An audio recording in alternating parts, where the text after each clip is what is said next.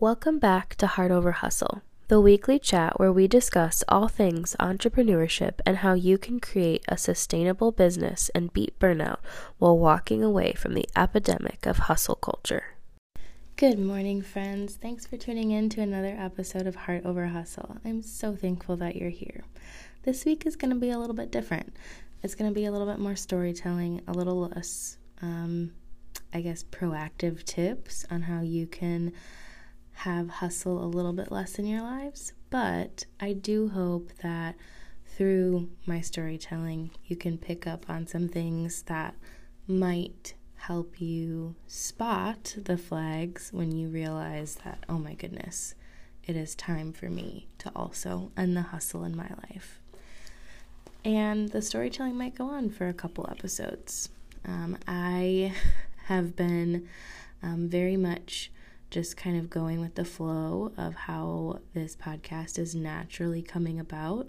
I'm not very strict or specific on what episodes are going to be airing and exactly how it's going to be structured.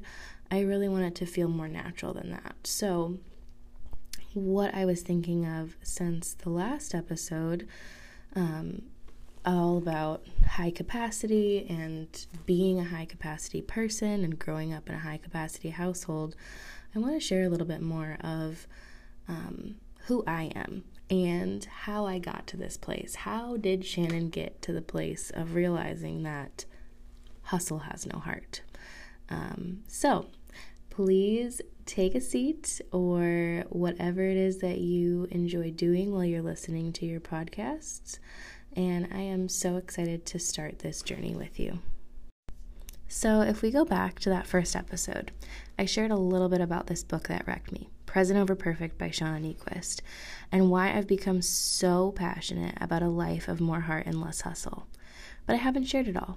So the next few episodes, you're going to hear more from my heart and more of my back and forth roller coaster ride of hustling and learning to say to hell with the hustle. After what felt like an existential crisis on that car ride home, I began to pull apart my life day by day. My two older sisters and I read the book together and did the book study that goes with it, which, by the way, if you haven't heard me say this before, which you probably have, you should definitely read the book, and the study guide is also amazing. We unpacked ideas, thoughts, and memories. We laughed, cried, and lamented over things that we all do based on how we were raised and how we are passing those things down onto children and or our significant others. About 6 months after this book club that we did, I started therapy for the second time in my life, and I stuck with it for a little over 2 years. During this time, I unpacked a lot. I dove deeper and deeper into my soul and feelings and memories, and I was seeing a little bit more clearly. The ongoing chaos, the lifelong preference for busyness and noise that never stopped, I chose to overstuff, outrun, and overdo my life to avoid the pain, to avoid the feelings, to avoid the reality, avoid what I decided was darkness. The silence terrified me. I ran from activity to activity, said yes in all the wrong places, and didn't allow myself any margin because it was my wall to not feel the deep-seated feelings of not being good enough. Finally, I was beginning to understand the problem. Hustling is an effort to outrun the emptiness and deep void or insecurities inside of me. What I've learned in the past decade of unpacking all of these feelings is that what I thought was darkness, the slow, the rest, hearing myself think, it's actually the light. The lie I believe for most of my life is that my worth is associated with how much I can output for others. The lie I've allowed myself to believe is that if I can't achieve or produce, I'm not loved. And because of that, I've allowed others, usually the people I want to please the most, be the drivers and to have them be the deciding factor in what my yeses are. I've stretched myself so thin in the name of believing if I said no or let someone down, I was no longer worthy of being loved. This lie could be different for you. But friend, if you are currently bought into hustle culture, I can almost guarantee you that you are believing a lie that has been fed to you too. Friend, what I want for you more than anything is to get back to who you were created to be. I see you. I hear you. I was you. This breakneck pace of living isn't what life is about. I promise there is so much more out there. The thing is that while hustling might make you feel successful now, it may work now. It's not sustainable. You will crash and you will burn and it will hurt. Unless you've done the hard work, your recovery may not be as easy as you're assuming.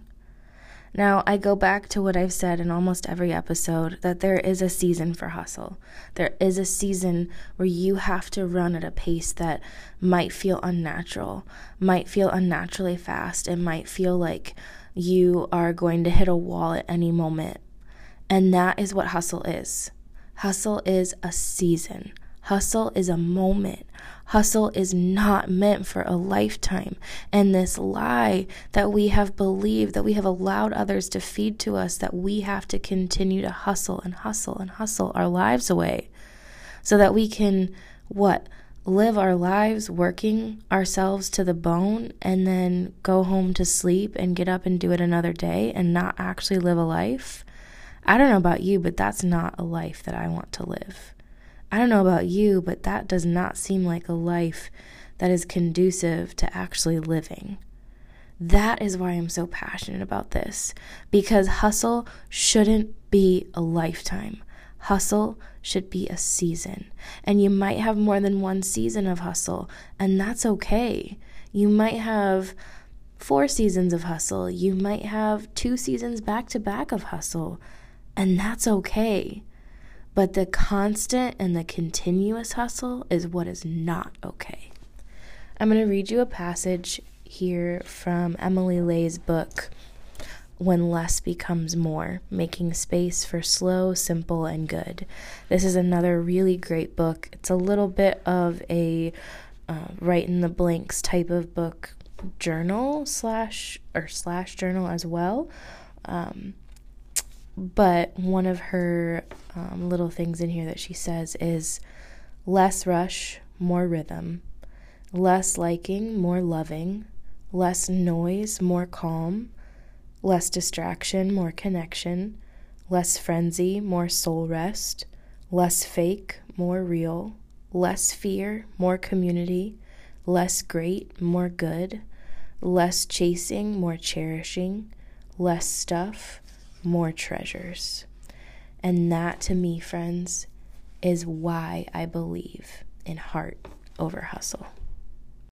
Thank you so much for joining us this week on Heart Over Hustle. I am so thankful for you tuning in. It means so much to me. Please tell your friends. Please share this episode wherever it is that you share things on social media. You can copy this link from Spotify or Apple Podcasts. Let me know if I should be putting it elsewhere. I am happy to share it to all of the platforms. And please, if you can leave a review, that helps me get seen on some of these different platforms, so that I have some bigger opportunities that can be presented. I really, really appreciate each and every one of you for tuning in, and I cannot wait again for next week. Have a great day, y'all.